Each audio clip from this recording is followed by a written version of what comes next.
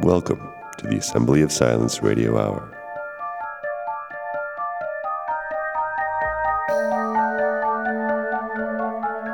And here we are.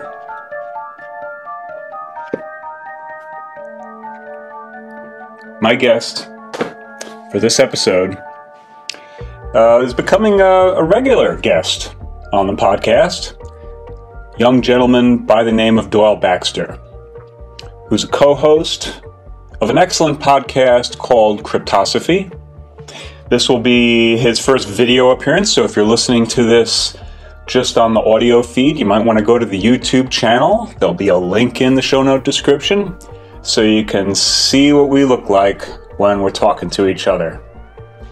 In this conversation, I think it's fair to say that we're describing civilizational decline and the question, the extent to which that is sort of baked into the pie, I guess, if I'm really trying to just derive a theme. And I've, for a long time now, been wanting to discuss some of the Taoist texts that I love and cherish so much. And this seems like a wonderful time to introduce a couple of key ideas that really frame the issue wonderfully well, and I think in an unusual way. So I will go and grab that text, because I grabbed the wrong book here, so I'll be right back with that book. Okay, so this is from a short, what shall we call it? Short piece of writing entitled The Fisherman and the Woodcutter by Xiao Yang. It's translated by Thomas Cleary, and I suppose this is trying to find a date. It looks like we could say several hundred years BCE. So it's fascinating when you're considering the troubles that we're in now. And obviously there are, we discuss in this episode some of the technological aspects of things that really make it seem so different, but on some very fundamental level, the pattern, we might say, remains consistent throughout all known human history. So I'm going to read just a couple of passages here, and they're very short. Those who value conduct invariably get interested in justice. Those who value talk invariably get interested in profit. How distant justice and profit are from each other.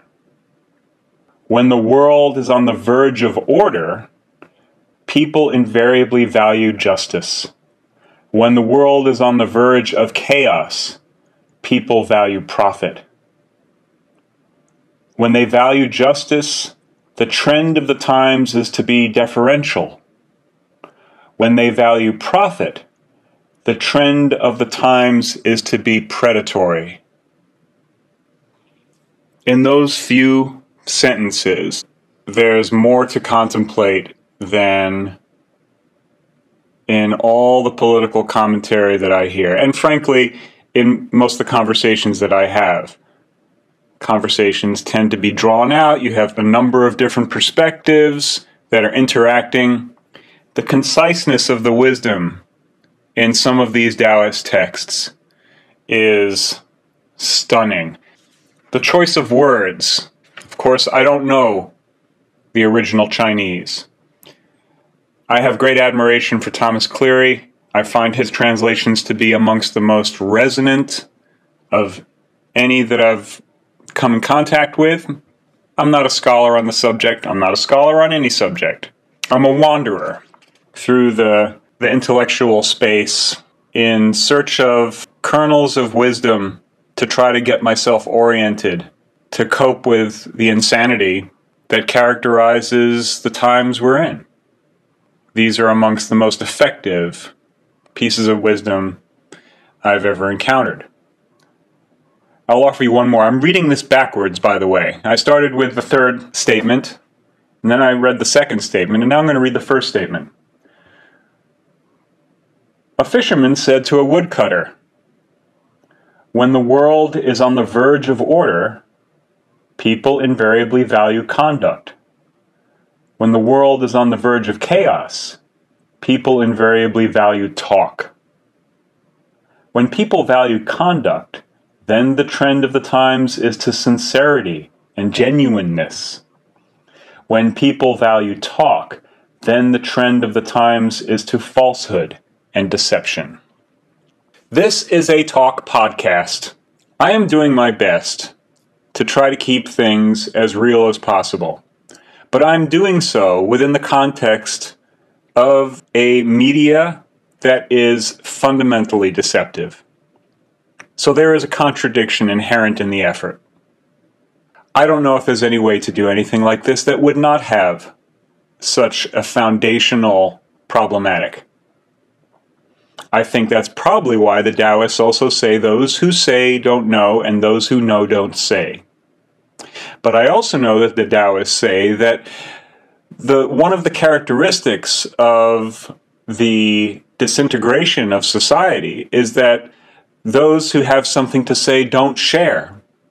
Those who have something of value don't share it. So it seems to me that the best thing that we can offer is whatever we have discovered to be the greatest wisdom. And in conversation with others, I always learn something when I'm having a conversation with someone, even if I disagree with them. But as to the real matter at hand here, because we are a civilization in decline, and the wheels are coming off, and there is a lack of meaning. People are desperately searching around for something to repair the situation. And I think the most intelligent amongst us are kind of throwing up our hands in dismay at what we see happening. Leadership is a disaster. The economy is, anyone who looks at it is like, well, that's not going to work much longer. And the international situation is also very unstable, very disturbing. Environmentally, we're seeing, I don't need to go down this laundry list. So we are in a crisis. And we're trying to figure out what to do about it. Let's see if we can get ourselves as oriented as possible through an understanding. So now that we have a sense, perhaps, of the severity of the situation, then we can start preparing ourselves. And then the question, of course, is what is the best preparation? And I would maintain that, well, from the Taoist perspective, the gold elixir is always the response to any question as to what one should do. What does the gold elixir mean? It means developing a relationship within yourself so that all fluctuations in the mind are settled and that you are then receptive to the actual conditions happening, which means that you can accept the outcome, which means that you're not trying to control things. Because even under the best of circumstances, it's very difficult to control what ends up happening. The law of unintended consequences works its way into every aspect of existence. And so we're not typically good at getting the results we're looking for. We might be able to achieve them under certain very constrained conditions. But when things get more chaotic and the situation is far from ideal, well, then the chances of us being able to steer this thing in the direction we want it to go become even less. And so what are we to do? Well, we're to accept that there are things beyond our control. And we need the wisdom to be able to discern between those things which are outside of our control. And so to try to do something about them is absolutely foolhardy. And the small number of things that are within our control, to dedicate ourselves to that, whatever they may be, even if it's only our state of mind, our emotional reaction to things. Because God knows those are the only things that we truly have control over, and I guess it's fair to say that some of us don't. Many of us don't. In some ways, you can say that that is what really characterizes the collapse of society. It's when people lose control of themselves. And that's why we're such a highly medicated society, because people cannot control their thoughts and their feelings. And the irony, of course, is that, well, those are the only things that we have any hope of really controlling, because everything else is a negotiation at best. I think I've gone on about this long enough. I'm sure there's much else that could be said, but of course, talk is cheap. And this episode is already long as it is.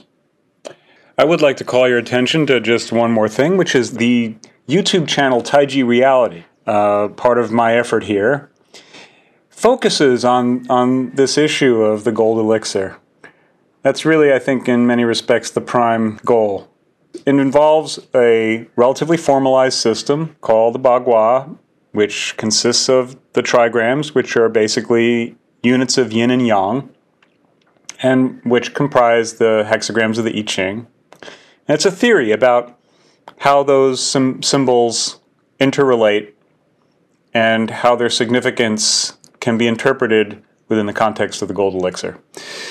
So if you're interested in that sort of thing, which I think of as being essentially the solution to the dilemma, all of the various problems that we turn over here on the Assembly of Silence, and which hopefully we turn over a number of times before taking them home. And, we don't really need to take home the problems and the issues. We can turn them over as we come across them, and then just take the gold elixir home. I'm working on that.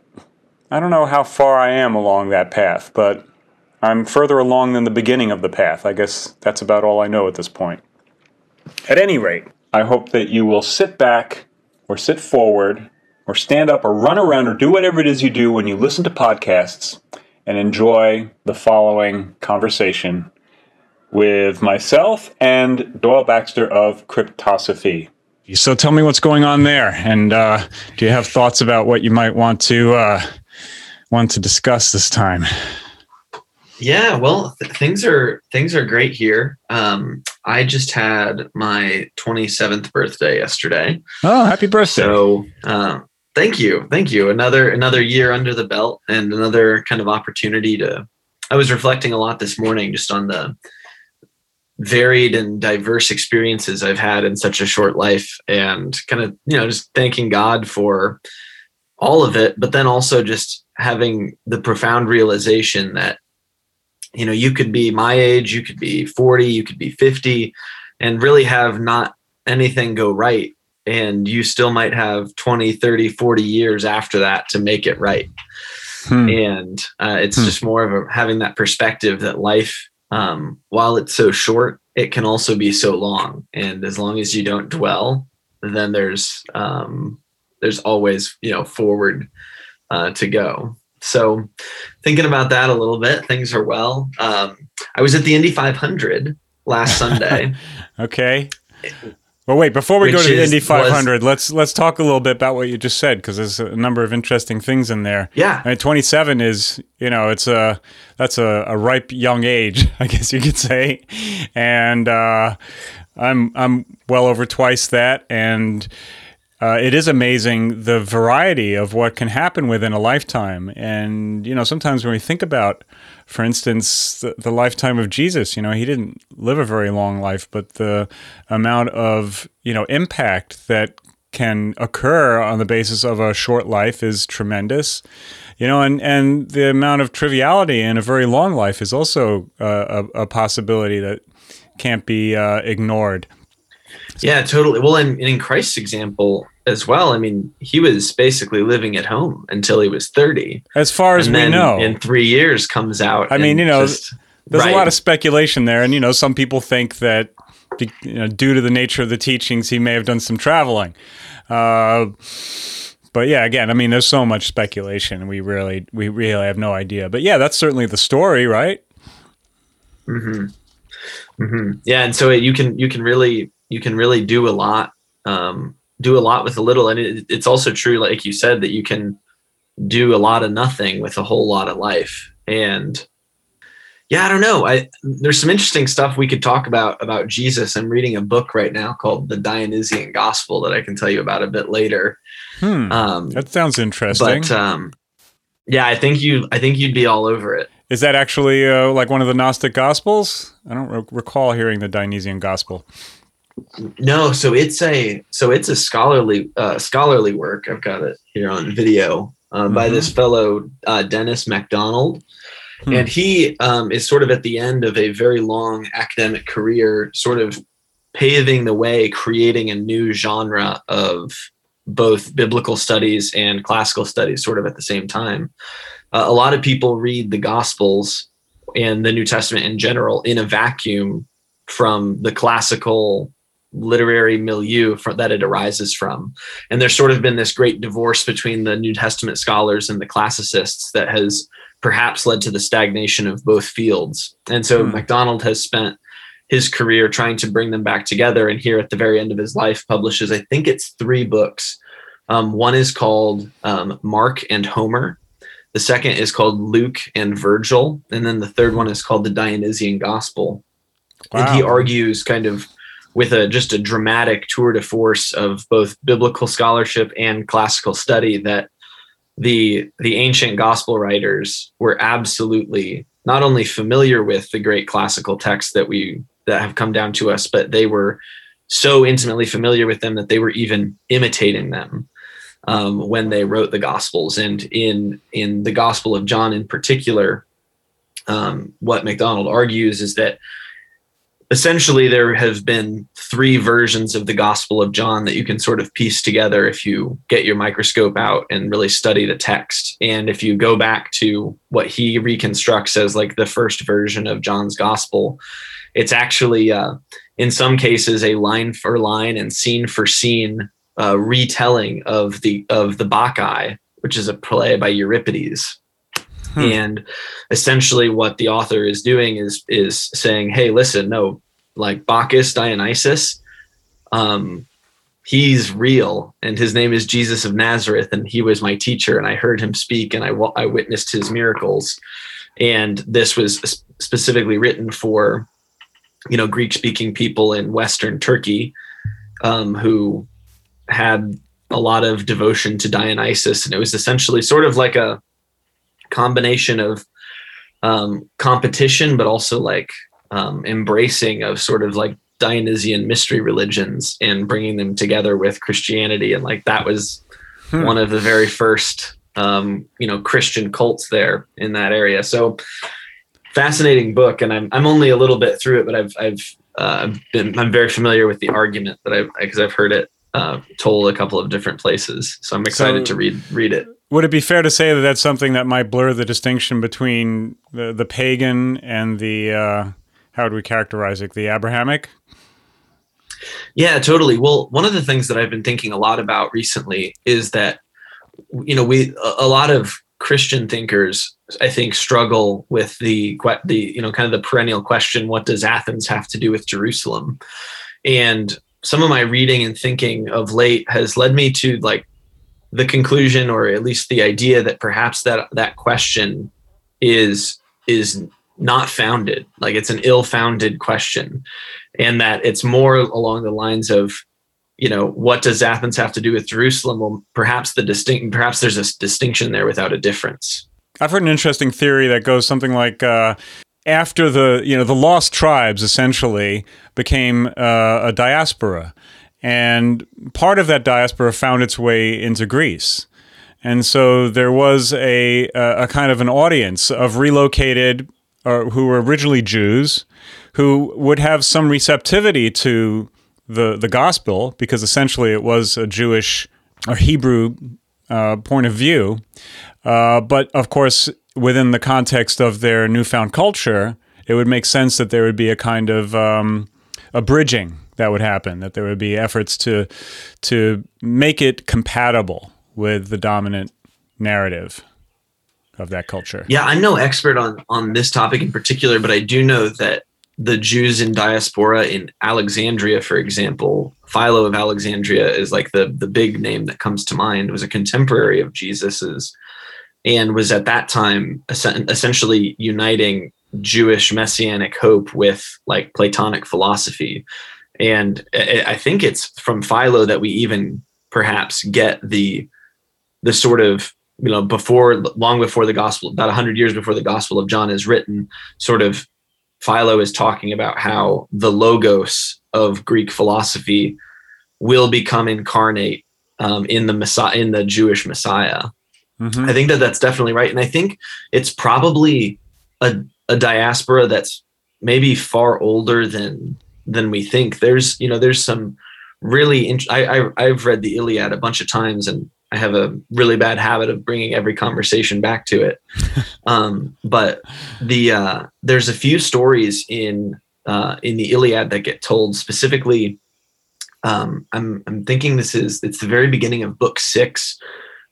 Glaucus and Diomedes meet, and they're about to start fighting, and there's this beautiful like exchange of like telling each other their sort of lineage and their story.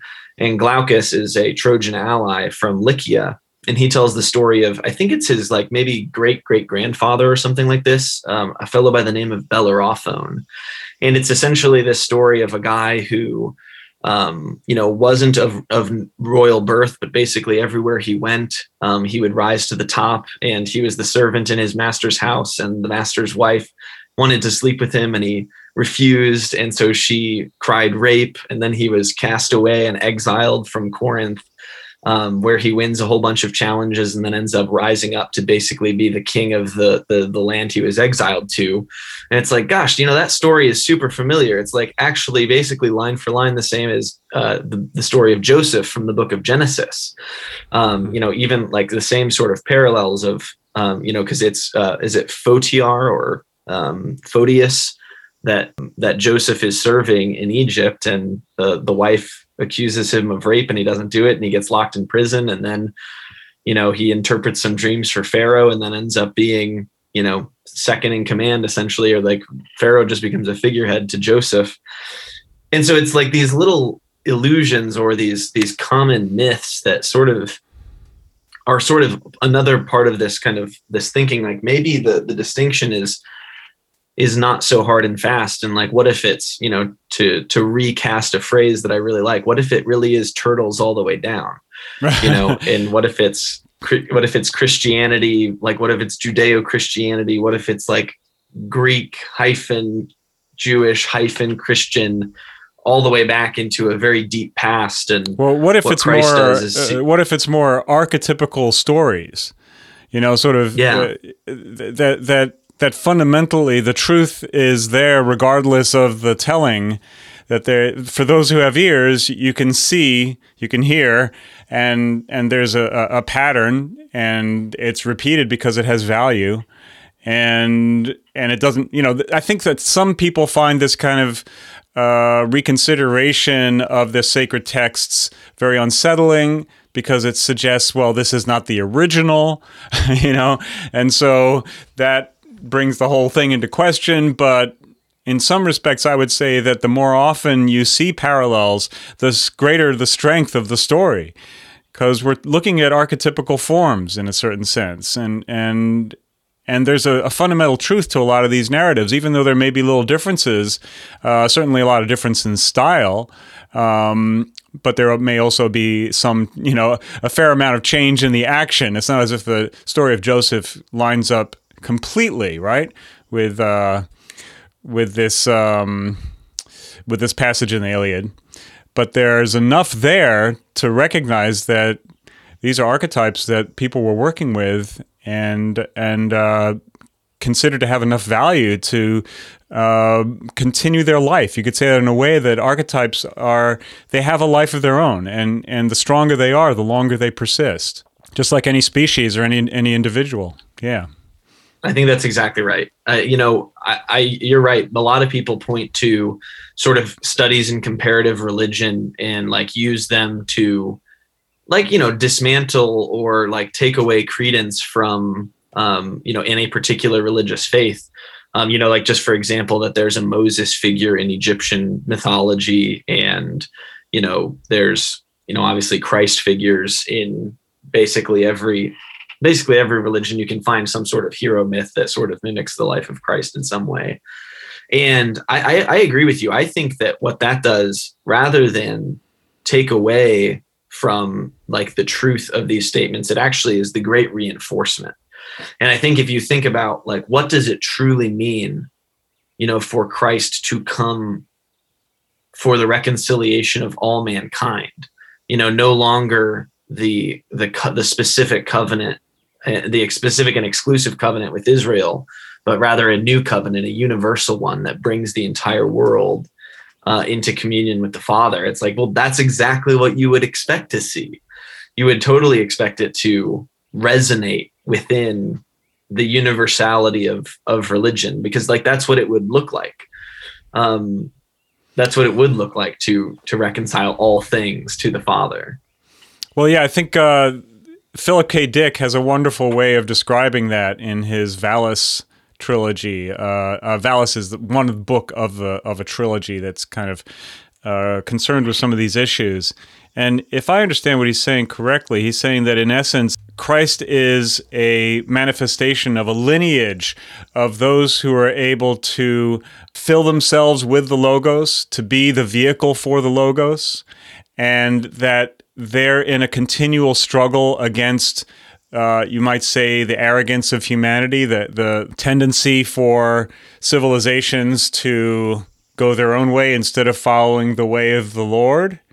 And that drama is kind of continually moving towards, I guess, there's a teleos where it's a kind of a showdown, and that at some point or another there's going to be a showdown between what he refers to as the iron prison, if I remember correctly. It's the iron prison versus the Logos, and that ultimately the Logos will win.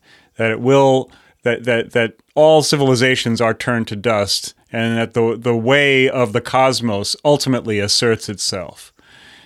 That's maybe a little bit more abstract, but I find it to be a satisfactory resolution. I think that, a lot of these things do challenge a literalist interpretation. And so, those who would take every word of the Bible as being the word of God, I think that does pose a pretty serious problem for that perspective, particularly if it's in a literalist form. If you think of it more as poetry, maybe there's enough wiggle room to be able to work through it with where everything continues to make sense. But clearly, this is something which I think is rather challenging to many of the churches out there. Yeah, no, I agree, and it's one of those things that I've never really understood. I wouldn't consider myself like really even well brushed up on precisely what like the doctrine of inspiration, divine inspiration of the scriptures really means, even in a Catholic context. But one of the things that I have always found sort of refreshing is that, it is the kind of dismissal, if you will, of a literalist interpretation of some of the texts that we read. And I think that anybody that's done a little bit of writing, even if it's just for fun or like keeping a journal, like you realize how difficult it is to piece together a work at all. And like, if you've ever edited a paper for publication, right? It's like you have version 1 and version 2 and version 3, and then you mess with things, and this is all, pre-digital. And so like all, like potentially some of the early drafts get circulated among certain of your friends. And then there's an argument later on about which one, is the thing. And it's like, well, or maybe the early drafts are the only ones that survive, Yeah, exactly. So yeah, there's just a million different ways in which it gets to be a pretty confusing terrain. Absolutely. But I think it's also the case that, the ancient world,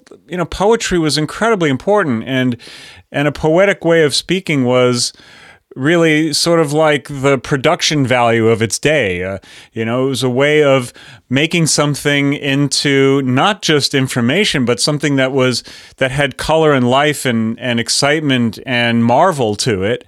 And that poets were continually competing. There was a hierarchy, you might say, of poets, and really the culture held them in great esteem. It was incredibly important. So to think of it as a literal document, any of the scriptures. I mean, if you're talking about the sutras, or the Vedas. I mean, all of the great sacred writings, I think, were fundamentally poetic in nature. That was the language of the ancient world. Yeah. So it's I it's a really like strange what you thing said about to, like the sort of competitive element of poetry. Maybe switching gears from like scripture to kind of more of just like you could call it like the great books of the Western tradition. One of the things I have always found fascinating is the sort of poetic one-upsmanship that seems to be the hallmark of like genuine attempts at Western poetry. Like you see, Homer comes on the scene and essentially invents the West, and 700 to 800 years later, Virgil comes along, and like his primary goal is, I need to outdo the Iliad and the Odyssey. So I'm going to retell both, and I'm going to do it in half the amount of space. And he does that. And then just, a couple hundred years, or maybe 100 years later, 200 years later, Statius comes along. It's like, well, Virgil is my hero, and I'm going to one up him. And he writes the Thebaid. And, Augustine is writing his Confessions, which is just a retelling of the Aeneid in light of his own personal life story. And then, Dante comes along, and he has an opportunity to, write about all the poets in hell, and he writes about himself as being, one of their members. And then, Milton comes along and talks about Paradise Lost, and like even does, there's this constant sort of competition in the Western literary tradition that's just so fascinating, especially when you consider that, going all the way back to the ancient Greeks, so much of these original compositions were in the context of competition, right? So a tragedy is literally the goat song. And like, why is it called the goat song? Because like way back in the day, these bards would sing, and the one who kind of won the poetic competition would be awarded a goat. And Really? then that comes to its full maturity in Athens. The great city Dionysia, which was their city festival in honor of the god Dionysus, where all of the Greek tragedies that we have emerged from that context. It was a competition. The three greatest playwrights of the year would stage their trilogies of plays, and then they were awarded, first, second, third. So the poetry slam is basically, an ancient, venerable tradition. Is that basically what we're saying here? Yeah, absolutely. Absolutely. Well, and I think you actually, in perhaps a less, I don't know how to say this nicely, but in like a less refined form, I think you do see some of this in like rap music today. Like there's kind of an ethos of one-upsmanship, like in rap. That's I'm thinking about like, I don't know if you're familiar with G-Eazy, but he has a song called "Been On," where it's basically about everything that he's done. Now all of his like people that want to be just like him are doing these things that he's done, and it's like, that's the shit I've been on. Yep. It's a pretty like standard. It's a standard rap move to like start dissing the competition. Absolutely. Totally. Yeah. And I just wonder if there's something. I think the deeper question there is like, well, is that always already in the art form itself? Like, do you is there such a thing as non-competitive poetry? It's funny because I've always thought that the moment when the Battle of the Bands started was where music started to take a real decline in a certain way, or at least the mainstream did.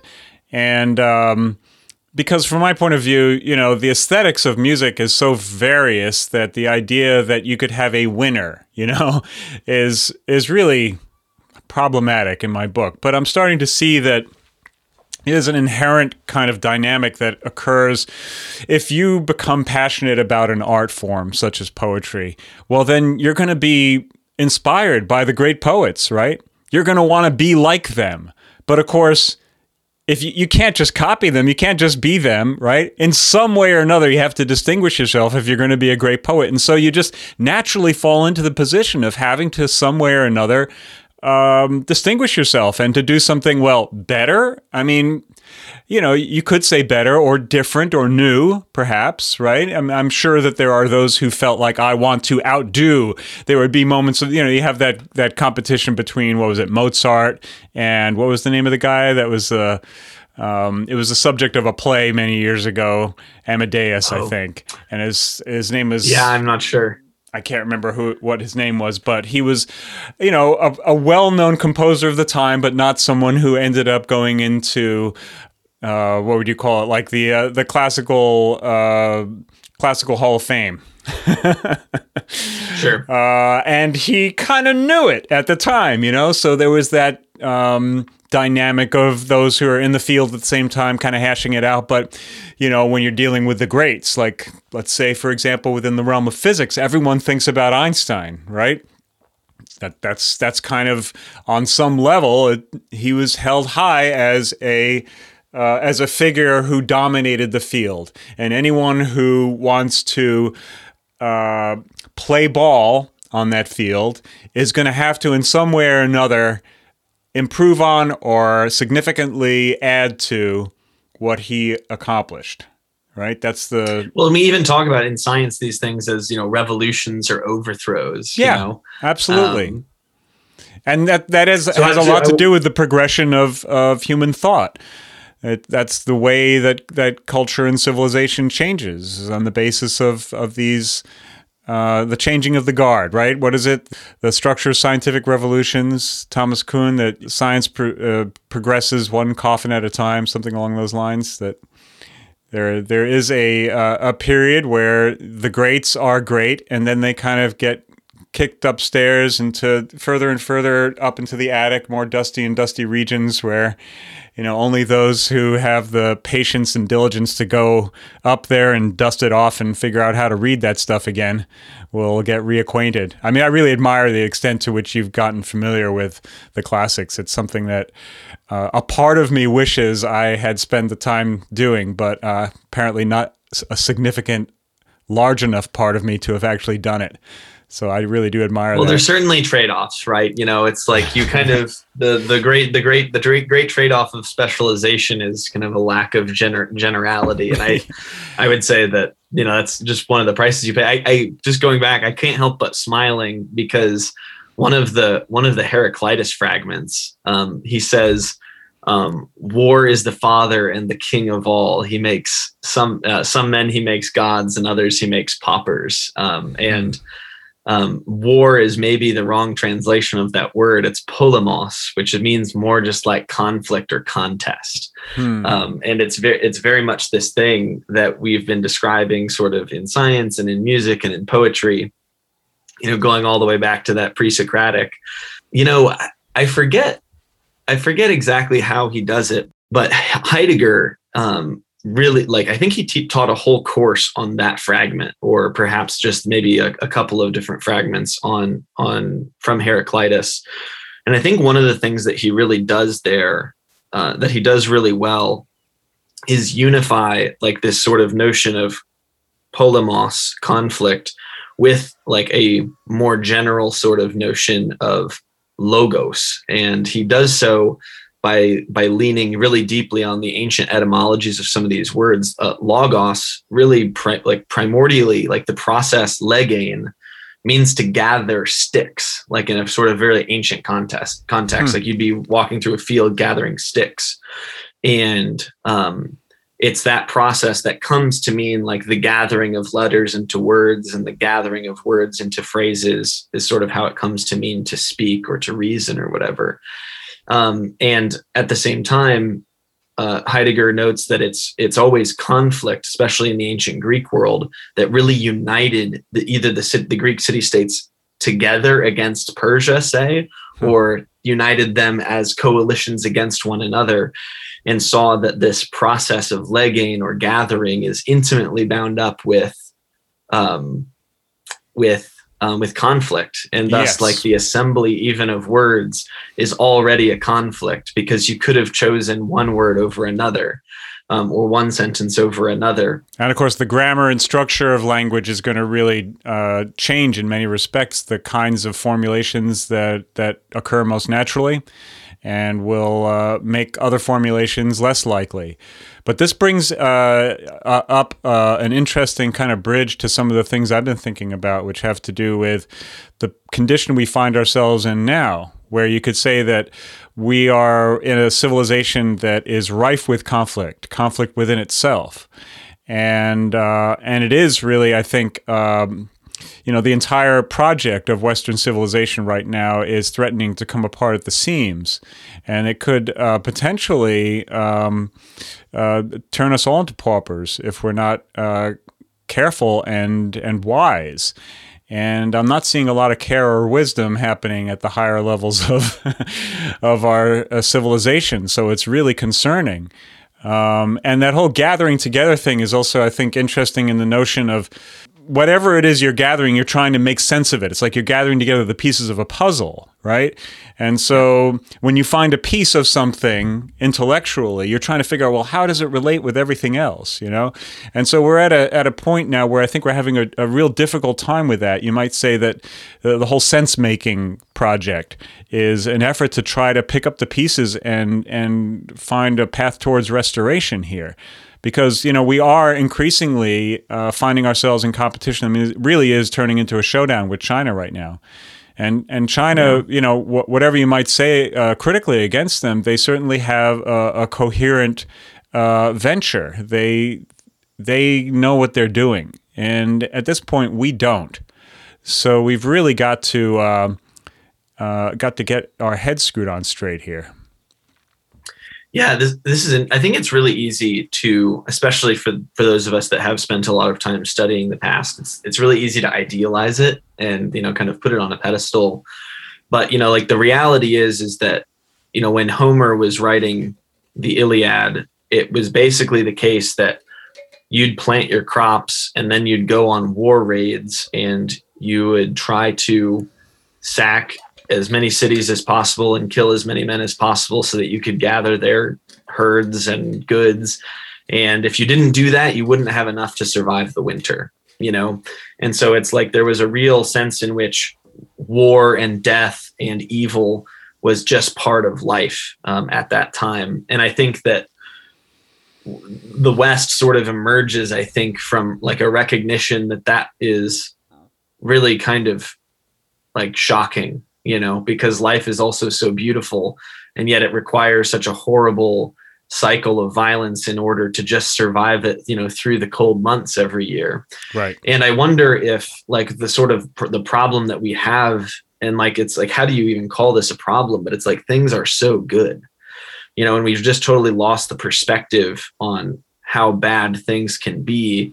And that's allowed us to kind of sort of let petty infighting, get in the way of like the broader human project that I think like the West actually orients itself to. Right. And it's like, well, I don't wish us to go back to a time when, just for example, we didn't have air conditioning, or, right. I needed to literally have violent conflict with my neighbors over who would to get make to it through the winter. Yeah. I mean, that's a great argument for the classical education, because fundamentally what you're doing is you're having an understanding of a way of life that is, yes, the root of our civilization, but from which we've found other solutions that shouldn't really be as, we have to admit, though, that the West has exploited other nations. So we have essentially done the same thing in being able to have access to resource at bargain basement prices at the cost of many of the local populations, quite often supporting dictatorships and brutalizing regimes. So you could make the case that really we haven't strayed that far from it. What we've done is we've created a barrier between ourselves and the process. Whereas, in the past, these men would literally be on the front lines every year, making their best efforts to preserve their families.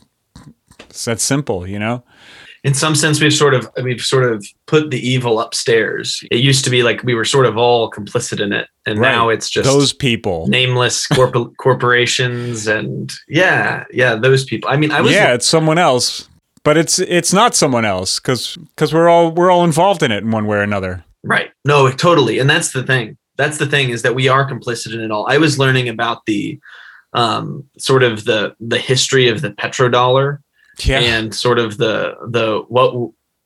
basically the source of all these foreign wars was an agreement that we got either Saudi Arabia or maybe all of OPEC to sign that the only currency you could buy oil in was going to be the US dollar after we had gone off the gold standard to artificially bolster the price of our currency against the rest of the world's, while at the same time we got to keep the money printer going and kept inflating our currency, and yet its value didn't go down because of this. And then we have to fight all of these foreign wars to ensure, I mean, basically, as I understand it, both Gulf wars and some of the other conflicts were basically about, well, these dictators just started accepting a currency other than the US dollar for their oil. That's right. And we couldn't allow that to happen because then the charade, would end. And it's like, yep.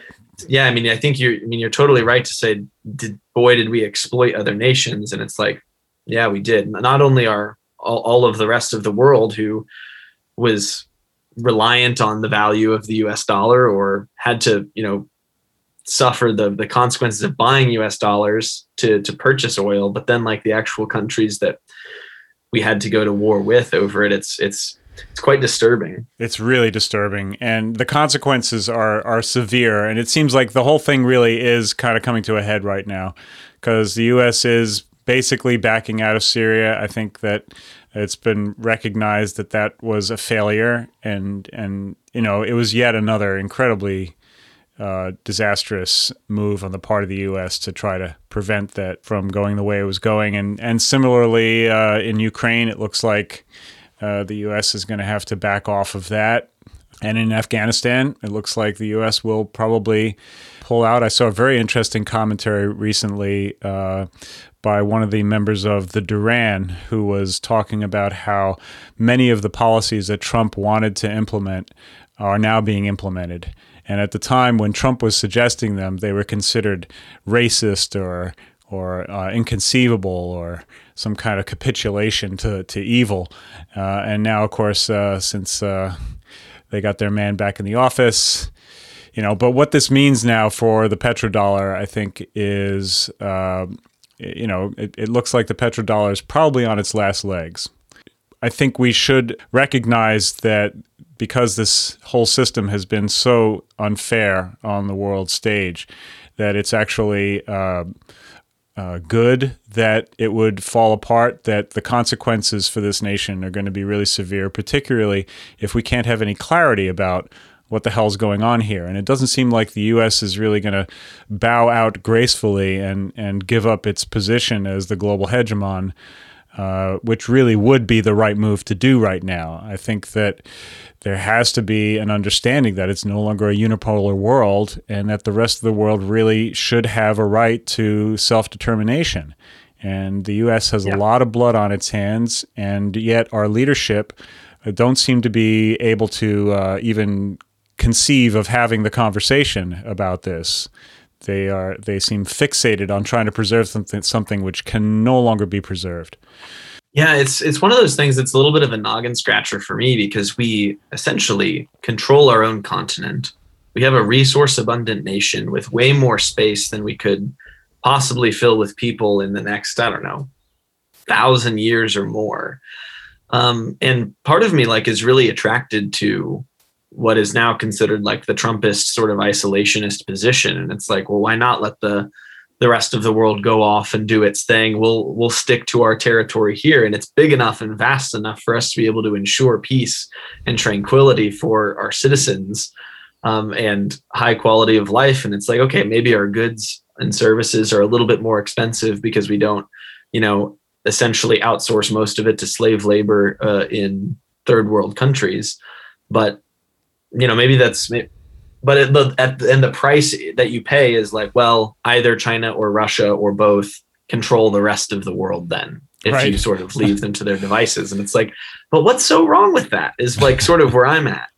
It's like, why can't we, like, what is really the motivating force behind we must be the world superpower? Well, I think it probably really does come down to some of the issues that are at the core of that classical lifestyle, where in order to make it through the winter in the lifestyle to which you were accustomed, you would go raiding and fucking up other people's shit, so to speak, excuse the French, Yeah, totally. And that's the way it was done. Now, what would it really look like if we tried to make a go of it by ourselves? I mean, I think that Peter Zeihan, if I remember correctly, if I'm pronouncing his name correctly, makes that case. He basically says that what he sees happening demographically is that the United States is going to continue to withdraw, but will still be in a relatively strong position, whereas the rest of the world is going to kind of become a basket case. I'm not so sure that he's correct about that. There's some interesting aspects of his analysis, but it seems to me like it's a little flippant. There's some pretty serious stuff going on when it comes to the development of the military in China.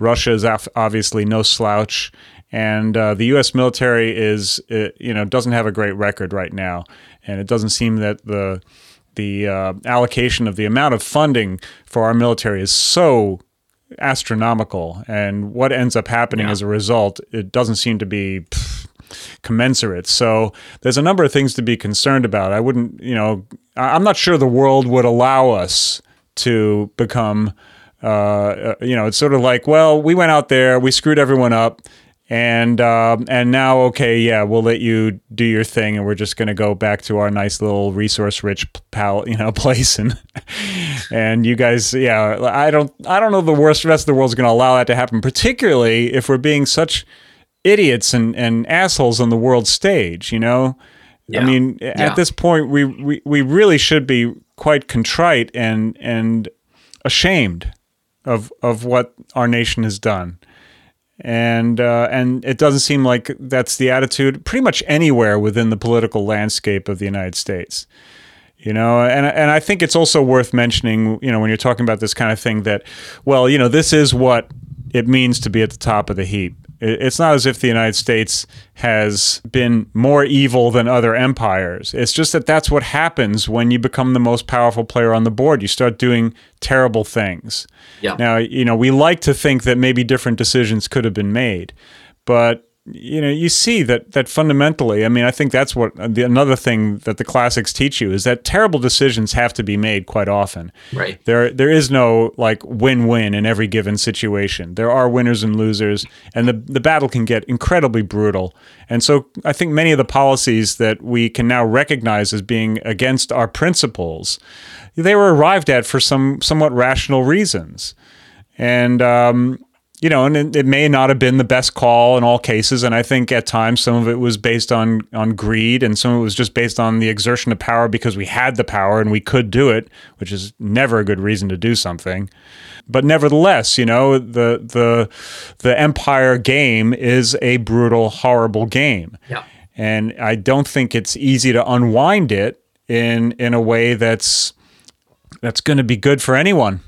Well, that keeps the empire or even some vestige of it alive. I mean, look at just what the process of decolonialization of the European powers did to them in the last century. I mean, it's like Europe used to be, it was Europe, right? And now it's like, I don't think that if the European Union as a bloc had to actually fight for its life against, say, Russia and China and the United States or whatever, like it doesn't even necessarily like show up in that list of like the great powers, Well, and they're having serious problems internally. And I think it's not just Brexit. Well, and part of that is because of how do you handle decolonialization? One of the things that the French did was essentially give open borders to all of their former colonies, and right. And essentially what that did was what led to a complete loss of French identity in a very short period of time. And it was all legal. Like it wasn't like something like could be done. These were French citizens. They had been given French citizenship by virtue of their colonization. And that's what happened to the French. And I mean, correct me if I'm wrong, but all of this does kind of ring the Babylon bell, doesn't it? Like it seems like there's really a kind of karmic quality to all this. It seems like divine justice is at play on some level. As as terrible as it is to contemplate. And, that we all want to make good decisions that will be good for our communities and friends. And we're subject to the decisions that are made by people who we have no real influence over. And I was amazed to see something recently, a documentary that was made, I think in the 70s during the Vietnam War, where people were talking about what they thought about what was happening. And they were basically saying, we have no voice. We have no, these are Americans back. It wasn't that long ago, but on the other hand, I think a lot of us feel like, well, we've just lost our democracy recently. But I think that, for a long time, really, the citizenry really has never had a voice unless it just happens to correspond with what the oligarchs want. Yeah, totally. Well, I mean, this is one of the great, the great flaws of liberalism is that on the guise of giving the people their freedom and their sovereign authority, you actually end up taking away, like you basically just let people choose between like a false dichotomy of choices. And, I think that's one of the things that red or blue, but the thing is that it's all just purple anyway. Mm-hmm. Like that's one of the things that was so like hope inspiring about Trump is like, this is somebody who actually broke the mold and somehow managed to win himself. Orange, and somehow managed the Duke to win of Orange, the primary, and then somehow managed to win himself the election. And I think, like him or don't like him, like I'm not really trying to make a statement about him in particular. I am making a statement that he actually represented for the first time in decades, perhaps, like a real genuine choice against that of, whoever it is up top that pulls the strings. It's so ironic. Because the simple fact of the matter is that, I remember being 6 years old watching the presidential debate between Al Gore and George W. Bush. And like, those guys were arguing about the same things that we're still arguing about here in 2020. And like, we've like built this game where we pretend like we have these conflicts on like social issues or economic issues. And like, they sort of just like, we pretend that we can make progress on them and that you can run on like this platform and you're going to make a change. And like, all of a sudden you win and then wait, nothing happened. And yet we're still like, we had George Bush for 8 years and we're having the same, debate again between Obama and McCain and Obama and Romney. Yeah. It's just all show business. It's just all show business. It's literally just show business. Yeah. And Trump, it's fascinating because, Trump is basically the showbiz businessman. That's what he is. And that's why I've always like felt like, I mean, it's like central casting. I mean, that dude was made for that part. I mean, his freaking name is Trump, He's the Trump card that came into this whole mess. It's just, you can't make this stuff up. I have a real hard time thinking of him as the genuine article. And I think it's true, like, he represented that. He represented, but the thing is not the representation.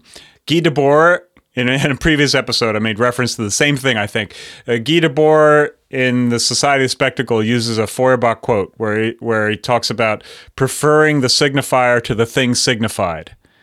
And so we place all of this psychical energy into the representational and have an incredible amount of disappointment when it fizzles and turns into nothing. But all we did is place our energy into something that's a representation. How could it come to something? Right. The thing that blows my mind is how much money people are willing to pour into politicians. Particularly at a time when, like, I mean, to me, it looks like all they're doing now is harvesting what remains of the middle class, because those are the only people who can afford to give politicians anything. And, rich people obviously are donating at a higher level, but basically the middle class is getting squeezed of what little they have, the little hope they have, placed on a representational figure who's supposed to, like Andrew Yang was someone who I signed up to follow because I thought he was an interesting character on the stage, Yeah, he seemed to totally. He represented a kind of compromise between the left and the right, and that's why the left would never accept him.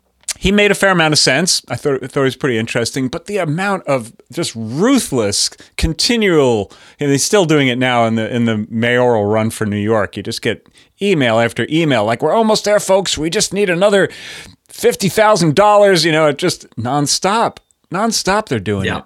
Nonstop. There's one of the things that I was talking with my wife about last night is that it seems that the last few years have been an experiment in pay no heed to the man behind the curtain. Yeah. There have been a couple of glitches that have sort of happened that kind of indicate that the Wizard of Oz is not what he seems. And, you know, I don't know it in its original form as a speech, but there's a talk that Alan Watts gives where he talks about like the fundamental difference between the Hindu and the Westerner.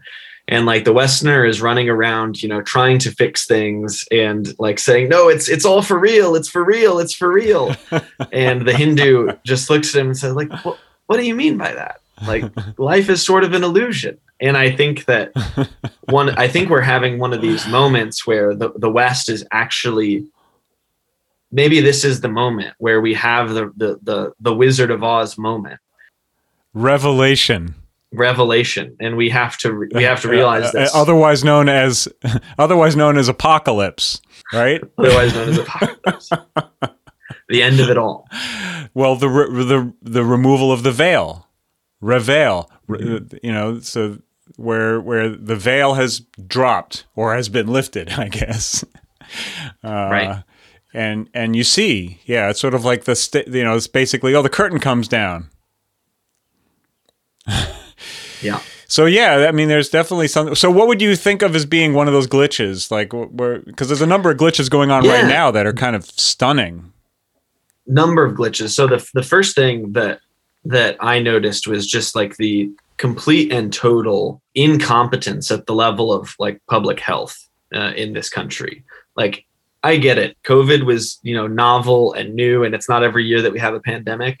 But the reason why we have public health officials is so that when once in a generation this thing happens, that it doesn't get mismanaged and mishandled. And like, exactly. Even, you know, Fauci's emails, you know, being leaked, that he knew about things like the lab leak hypothesis and the fact that the National Institute for Health was funding gain of function research from that Wuhan laboratory as early as March of 2020, and like chooses not to ask questions about it. And basically throws his weight behind, you know, against that hypothesis. Yeah. That guy should be, it's criminal behavior, really. Whatever it is, it's a glitch moment where we realize that these oligarchs and these bureaucrats really don't know a lick about what it is they're supposedly charged with doing. Well, here's the weird thing. The other one that I think... before we move on to the next one, the strange thing is how it plays into the present geopolitical struggle, because it does make a very strong case against the Chinese government. Yeah. You know, so, I think that it would be a mistake for the West to focus on that too much. But I do think that Fauci should be, at the very least, he should be fired. And I think, you know, he should be prosecuted, really. But it'll be very interesting to see what the fallout is from this, because it seems like there's also the potential for it to just turn into a big, what do they call it, nothing burger? Like, everything will kind of continue as if nothing had happened. But that's the thing, is like, it seems that when these sort of things happen, they become nothing burgers. Yeah, you know, every time. It's incredible. And I wasn't really knowledgeable about 2008 and the crisis when it happened. I was just a kid, you know, and everything seemed fine to me. But the fact of the matter is that I don't believe anyone went to jail for anything that was going on. And how does that happen? Like, how is it that you allow like the financial industry to prop up not only the US economy, but the entire world's economy on nothing more than a lie? And then the rug gets pulled out and basically the entire world falls into disarray and no one's held accountable. There's no accountability. Like who was the folks that got punished the most was just like the mid-level management tier and lower of a few banks that happened to go bankrupt. Well, who got punished the most were the people who lost their homes. Well, certainly, you know, and just the damage to the economy in general that caused a lot of hurt and pain for many people. But yeah, what that indicates is the level of corruption within the system. It's a corrupt government. Yeah. That's what we're living in. Yeah. And again, so it's a late stage Babylonian situation here. Yeah. I hate to bring it down to we were having a really nice conversation in the beginning about classics, and now we're talking about this horrible stuff. Well, in some sense, like this is sort of where it all has to lead, Yeah. right? It's like what we were discussing was, the sort of the conflict that's innate in the development of Western literature, and the West is Western literature in some deep sense, and We're following the mold. at some point, like these conflicts have to bubble. Yeah, they have to bubble to the surface, and something has to happen, I guess. Well, that is the big question. A few of the other glitches, just because they're worth mentioning. Yeah, more glitches. I thought that the meme stocks, particularly GameStop, AMC, some of these short squeezes earlier in the year that have the short squeezes are over and the prices continue to rise, is another just indication of. In some sense, it's not so much a glitch of like the system. It's, I think, the glitch on the other side. It's like, Dorothy and the Tin Man and the lion and the scarecrow sort of realizing, oh wait, there is a guy behind the curtain. We can do stuff, and like it has an effect. And so the meme stocks continuing to soar up, particularly AMC in this past week. And again, what it reveals ultimately is the corruption of the system, where all of a sudden the games that were being played by the big guys, once the little guys started playing them, they were like, no, you can't do that.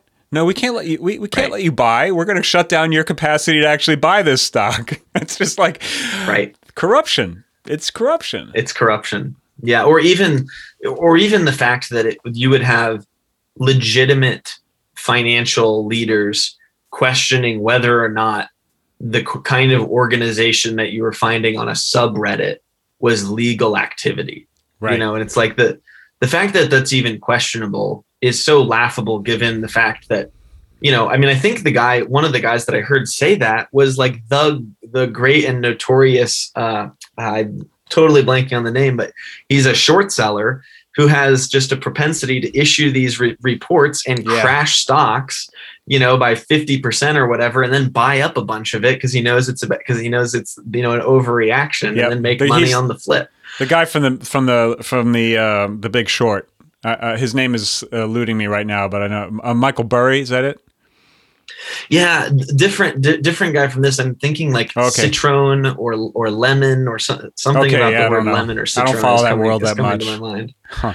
Yeah, it's fascinating. Of course, a lot of people did get burned on that. Many of the little investors. That's how that kind of thing works. So it's understandable that there would be a lot of criticism of it, but that it wouldn't be allowed. They ultimately ended up allowing it, but it was a battle, right? Right. It's one of those things. It's like we have supposedly, like in liberalism, we have these. It goes back to the Donald Trump example. It's like, well, we have this theoretical right to vote and to elect our leaders, and we have this theoretical right to engage in, in consensual commerce, and yet sometimes, like when the people actually try to do what they ostensibly have the right to do, the institution shows up and is like, hey, that's not allowed, or you're allowed to buy these stocks over here, but these companies were supposed to go bankrupt, so please leave them alone. And the other thing that's really ironic about it, well, first of all, you have another bizarre moment, just like with the name Trump, GameStop, that's the whole game. Like, what stopped this whole game? Like, you can't make it up. But the other thing, of course, is like, well, yeah, of course, GameStop, it really probably should go out of business. It doesn't have a good business model. The malls are all collapsing. So that stock would rocket up is another indication of just how screwed up our markets are, and that it's nothing but speculation, manipulation, having nothing to do with anything on the ground. It's all this abstract manipulation, but what's actually happening on the ground, people are forgetting that there's a reality out there. The whole crypto thing too is like everyone's just trying to jump on whatever it is that's going to ride up, And ultimately, I think all this is incredibly destructive to the economy, incredibly destructive to the real economy and to the currency, quite frankly. Which so I'm really curious about your thoughts or position on cryptocurrencies in general, Bitcoin in particular. Well, I mean, I don't really have a hard position on it. I did buy a little bit of it, but I'm not like a crypto enthusiast. You know, my sense is that the original mission of Bitcoin has long been lost, and the idea that it was going to be a hedge against banking control of the world is a pipe dream. You know, now they've got future markets attached to it and huge institutional investors involved.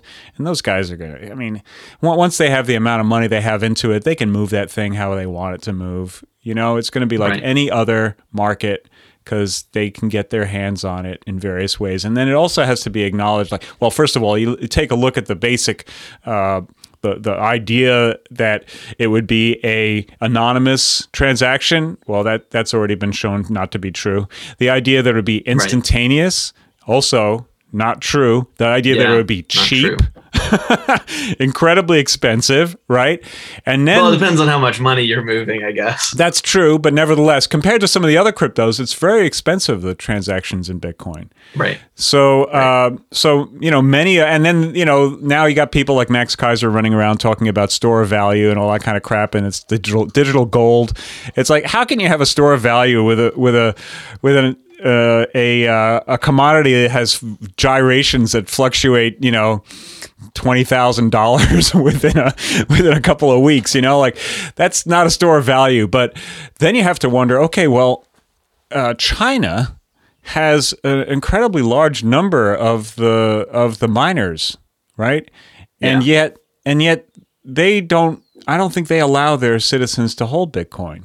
I think it's illegal to. They don't allow their corporations to. But individual investors are welcome to, but corporations are not allowed to buy, sell, or transact. Interesting. In cryptocurrency. But individuals in China are allowed to own Bitcoin. Mm-hmm. Okay, that's interesting. Mm-hmm. Well, it seems yeah, that it's fascinating. You know, they're not like, no one's adopting Bitcoin as their national currency. So it'd be interesting if anyone does. I know that there are some other currencies that may be adopted as national currencies, and some of those are pretty interesting. I think there are a couple of serious projects that are worth paying attention to. Like, I think Cardano is worth looking at, and Hedera is also kind of interesting. Although I don't know that they've really managed to get it going the way that they had hoped. But I think it's a very confusing space, and my sense is that probably what's going to end up happening is that the powers that be are going to have blockchain technology with centralized control. Probably something along those lines will be the upshot. There'll be a lot of money made and a lot of money lost in the meantime while it all gets hashed out. And I'm terrible at those types of things. I just have this terrible, and you know, my timing is so bad. So I haven't lost my shirt on it, but I really screwed up and missed the opportunity to make some money on it. But oh well, you know, it's. I'm not sure if it's a great way to think about making money. I've never been a fan of speculation as a means to make a living. Yeah. Bitcoin's an interesting one. I think that my ultimate Bitcoin thesis is that at some point we're going to wake up and realize that the full faith and credit of any nation state in the year, you know, in the 21st century is not worth anything. And thus, I mean, especially in the United States, like, I mean, if the petrodollar really does, if that fails and we continue to print money and spend money the way that we are doing, like, there is no hope for the US dollar, and assets that are held in US dollars are going to go to zero. That's right. And like, you don't just get to have that happen without some sort of economic rollover effect on the rest of the world. You know, countries that are dependent, say, on US exports or imports or whatever. And so my ultimate kind of thesis about Bitcoin is I would consider myself more on the maximalist side of the Bitcoin thesis. And it's not really one for, like the technology is the best or anything like that, but rather in sort of like an apocalyptic moment where world governments have proven that their faith and credit is worth nothing. people that are really trying to, transact in goods and services and store the wealth that they've accumulated for their lives are going to look around for something to purchase. Right. And there's only a few asset classes that could actually fill the void in the event of some sort of, really great, some great collapse of the US dollar. And I think Bitcoin sort of fits the bill for one of those things that not necessarily has to be turned to, but could be turned to in that event. And like, then you start to really see, well, that's really interesting now, because it's not like there's really, you can, if you want, just the same way that you might go and, purchase an illegal substance, you can go purchase Bitcoin totally off the radar from folks in cash, behind a CVS somewhere. Mm-hmm. And I think that when that happens at enough scale, even if the countries try to clamp down to prevent it, someone somewhere is going to say, you know what, I've got a nation, I've got a national currency, everyone knows it's worth nothing, I'm going on the Bitcoin standard. And that government, and maybe it's a small government in Eastern Europe or somewhere random, but I think that that's like the first domino to fall. And I would say that I actually do have hopes for kind of Bitcoin as a global reserve currency. And that's the sort of bet that I have and have been thinking about for the last few years. Well, I mean, it's not impossible. I know that it's been said that the real strength of a currency comes with the military that backs it. So the question is, what's the strong arm behind Bitcoin? And there are enough. Right. There are enough people who have made billions of dollars off of Bitcoin that they could actually probably put together a pretty decent military if they wanted to. But I think totally. So, but they're just a bunch of libertarians. They're just probably sticking their feet up, smoking pot, and living life. Yeah, I don't think libertarians are all that great at forming military units and what have you. They're more likely to just kick back and with their cigars and their what have you. I don't know. I mean, we'll see what happens. I think it's not a bad hedge, I guess I'd say. That's part of the reason why I bought some, because I do think that there's an inevitability to the decline of the petrodollar and that the dollar will eventually be toast, particularly the way it's being abused. It's so long in the tooth. It's just unbelievable. But what's going to happen in its stead? Boy, I don't know. I mean, it's not a bad bet to say something in the crypto space will be it. But I'm not sure about whether it'll be Bitcoin or I mean, my sense is that it probably won't be any of the big players right now. But that's just my gut instinct, I think there's sort of two revolutions going on at once in the crypto space. And there's like a technological revolution, and then there's the monetary one. And what's clear to me, at least to me, is that Bitcoin is not really about the technology that makes Bitcoin possible. It's far more about like the monetary like the community around Bitcoin is trying to make Bitcoin money. Right. They're not trying to make it, a distributed computing platform capable of X, Y, and Z, And so I think like there's certainly room for like a number of quote unquote winners and it's not a win, like a zero sum game by any stretch of the imagination, but my sense is that some of the distributed computing stuff is really kind of intriguing. I think, especially in light of some of the abuses of the cloud providers that we saw, and maybe we talked about the last time we talked with the whole Parler situation.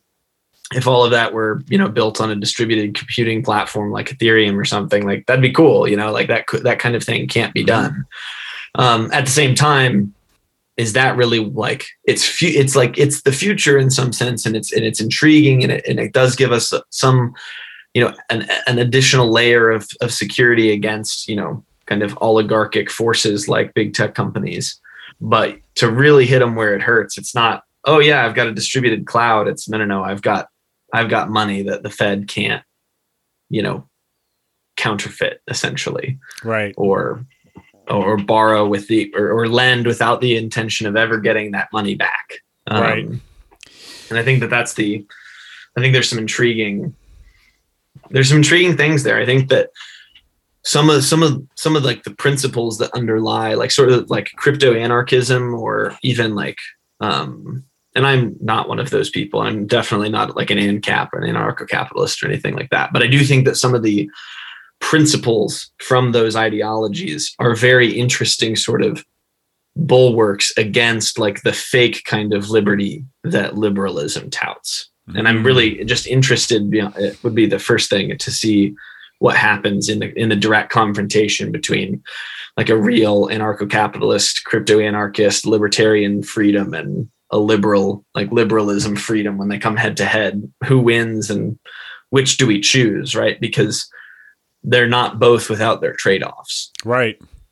Well, it's also, I think, worth considering the role that freedom plays in the Western tradition, and the question as to whether or not that's ever been truly realized, or if it's been kind of a myth that we've clung to, a cherished idea that that now I think we recognize is being increasingly challenged by the systems that we've designed in order to maintain our civilization.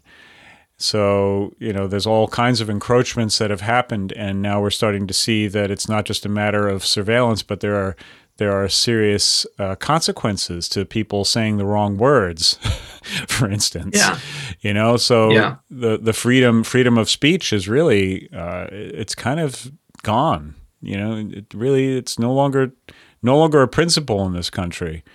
Right.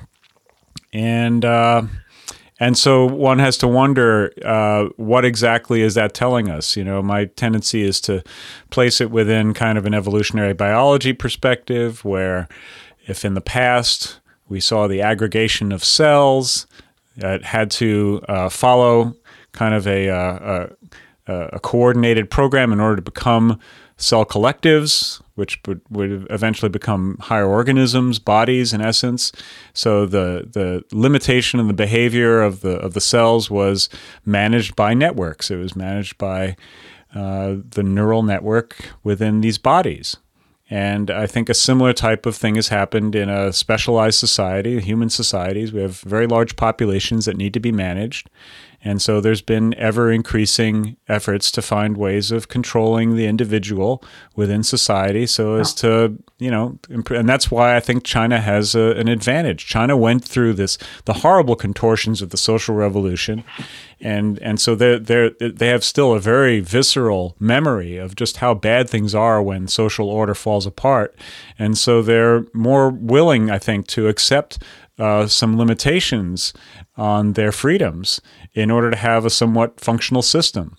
And in our civilization, we haven't had that kind of more immediate trauma of having society collapse, and we have these ideals that we cling to that are very noble and obviously for many of us are kind of the cornerstone of our lives, to be able to exercise our freedoms and what have you, but may be somewhat incommensurate with the circumstances that we find ourselves in as these deeply integrated technological civilizations and groups that are trying to make stuff happen. So I think it was recognized even by Alan Turing, that the development of the computer was essentially for the purpose of controlling human beings, that's what it would be used for.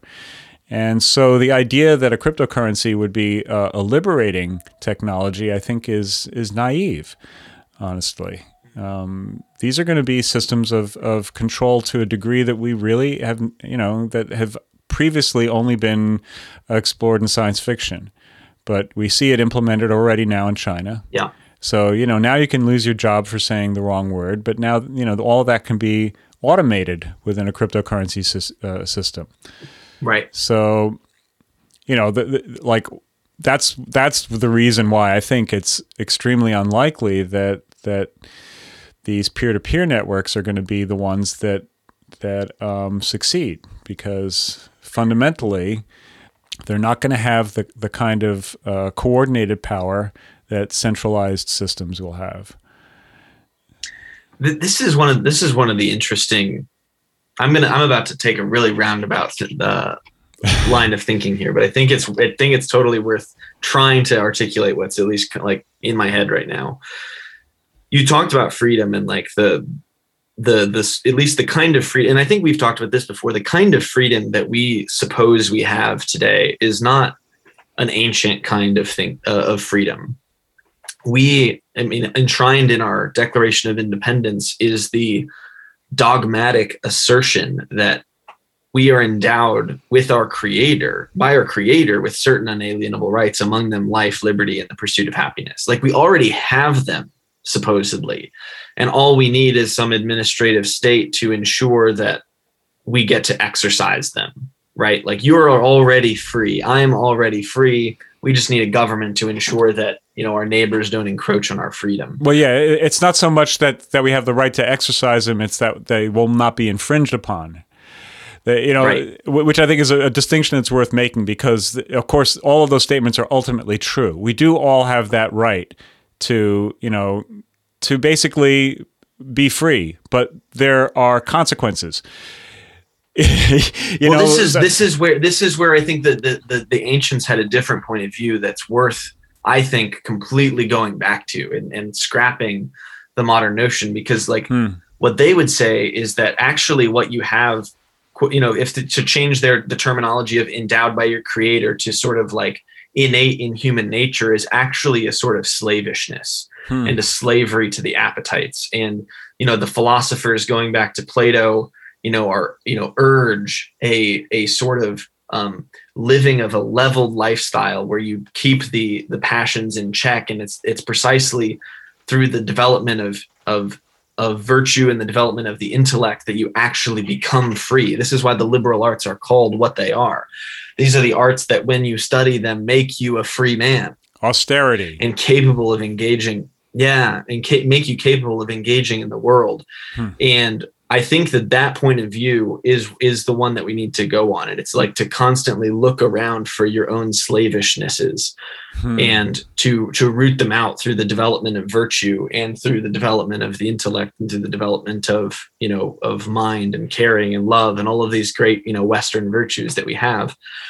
Now, to bring this back to the point about the cryptocurrencies, what's so intriguing to me about the sort of crypto anarchic movement is it goes back, maybe like 30 years at this point. And these were, they're anarchists fundamentally at their root and core. And what they were seeking to do was use digital technology, like to have the one up on the usage of digital technology, and to use it to bestow a kind of unitary freedom on the users of these technologies that would either keep them invisible in their online lives, or that would enable them to share information that they could know guaranteed could only be read by the person it was meant to be shared with.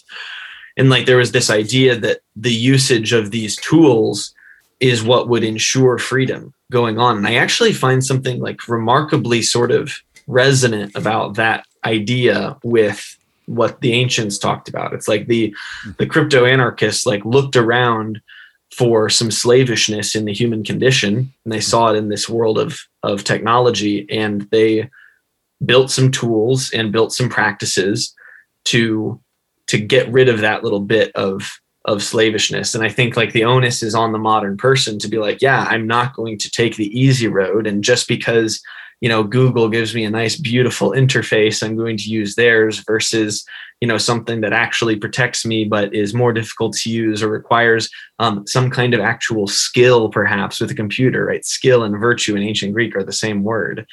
And so I think that there's something intriguing, at least about the idea of the project. Now, you're totally right that in some sense, if you wanted to develop a currency where a central authority would be able to spy on everybody's expenditures no matter what, like you couldn't imagine something better than Bitcoin. But I think that this gets back to the virtue element of what was already embedded in the crypto anarchists, was the idea, well, then you need to have the discipline to never use the same wallet twice, and you need to have the discipline to use these tools in such a way that you don't allow yourself to be traceable in any way back to any of your wallets. Right.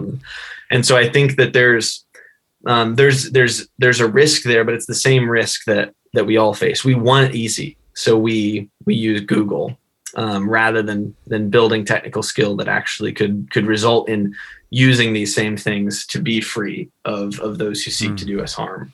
So somehow I managed to get that full circle. That's fascinating, and I think we should probably try to find a way to wind this up soon, because we're already, I think, over an hour and a half or something. Yeah, my wife was probably wondering where I am at this point. Yeah, so, I probably should get going too. But I want to just make one quick little thing about, well, if we go back to the evolutionary model, there probably was a moment where because basically evolution occurs on the basis of the behavior of cells, right? So you have single-celled organisms, and then you have these cell collectives, right? And so there probably was a fair amount of tension at some point or another about, well, whether or not to be part of these cell collectives. And obviously, we see that some of them went with the cell collectives and some of them didn't. We still have both of these things going now. And so I imagine it's going to be a parallel development where you have, you could say, the anarchic libertarian strand who just simply refuse to be part of these larger systems, right? And then others who fully hand themselves over, and there'll probably be some sort of stragglers, some who might, let's say, like live within the body,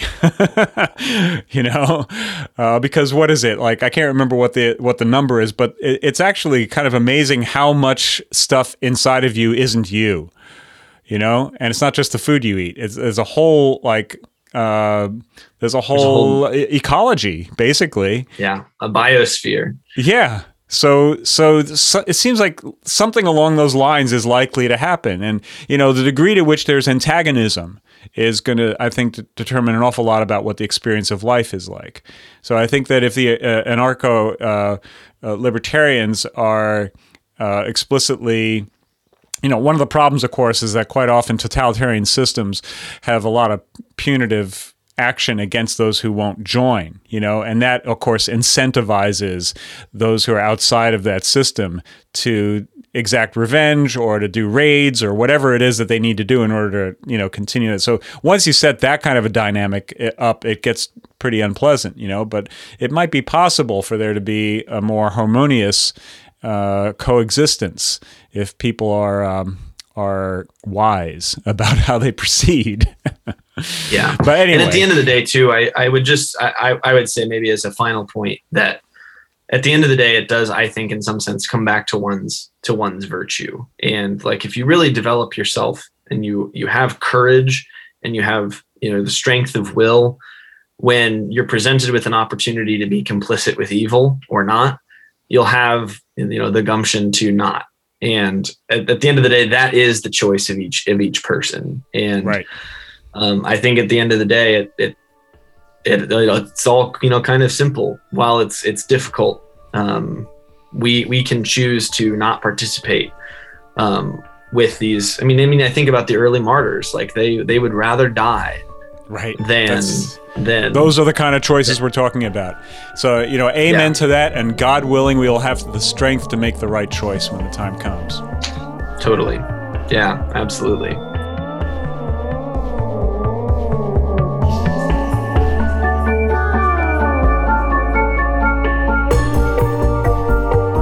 Thanks for listening. We look forward to serving you again soon. In the meantime, remember, turn that thing over a few times before you pick it up and take it home.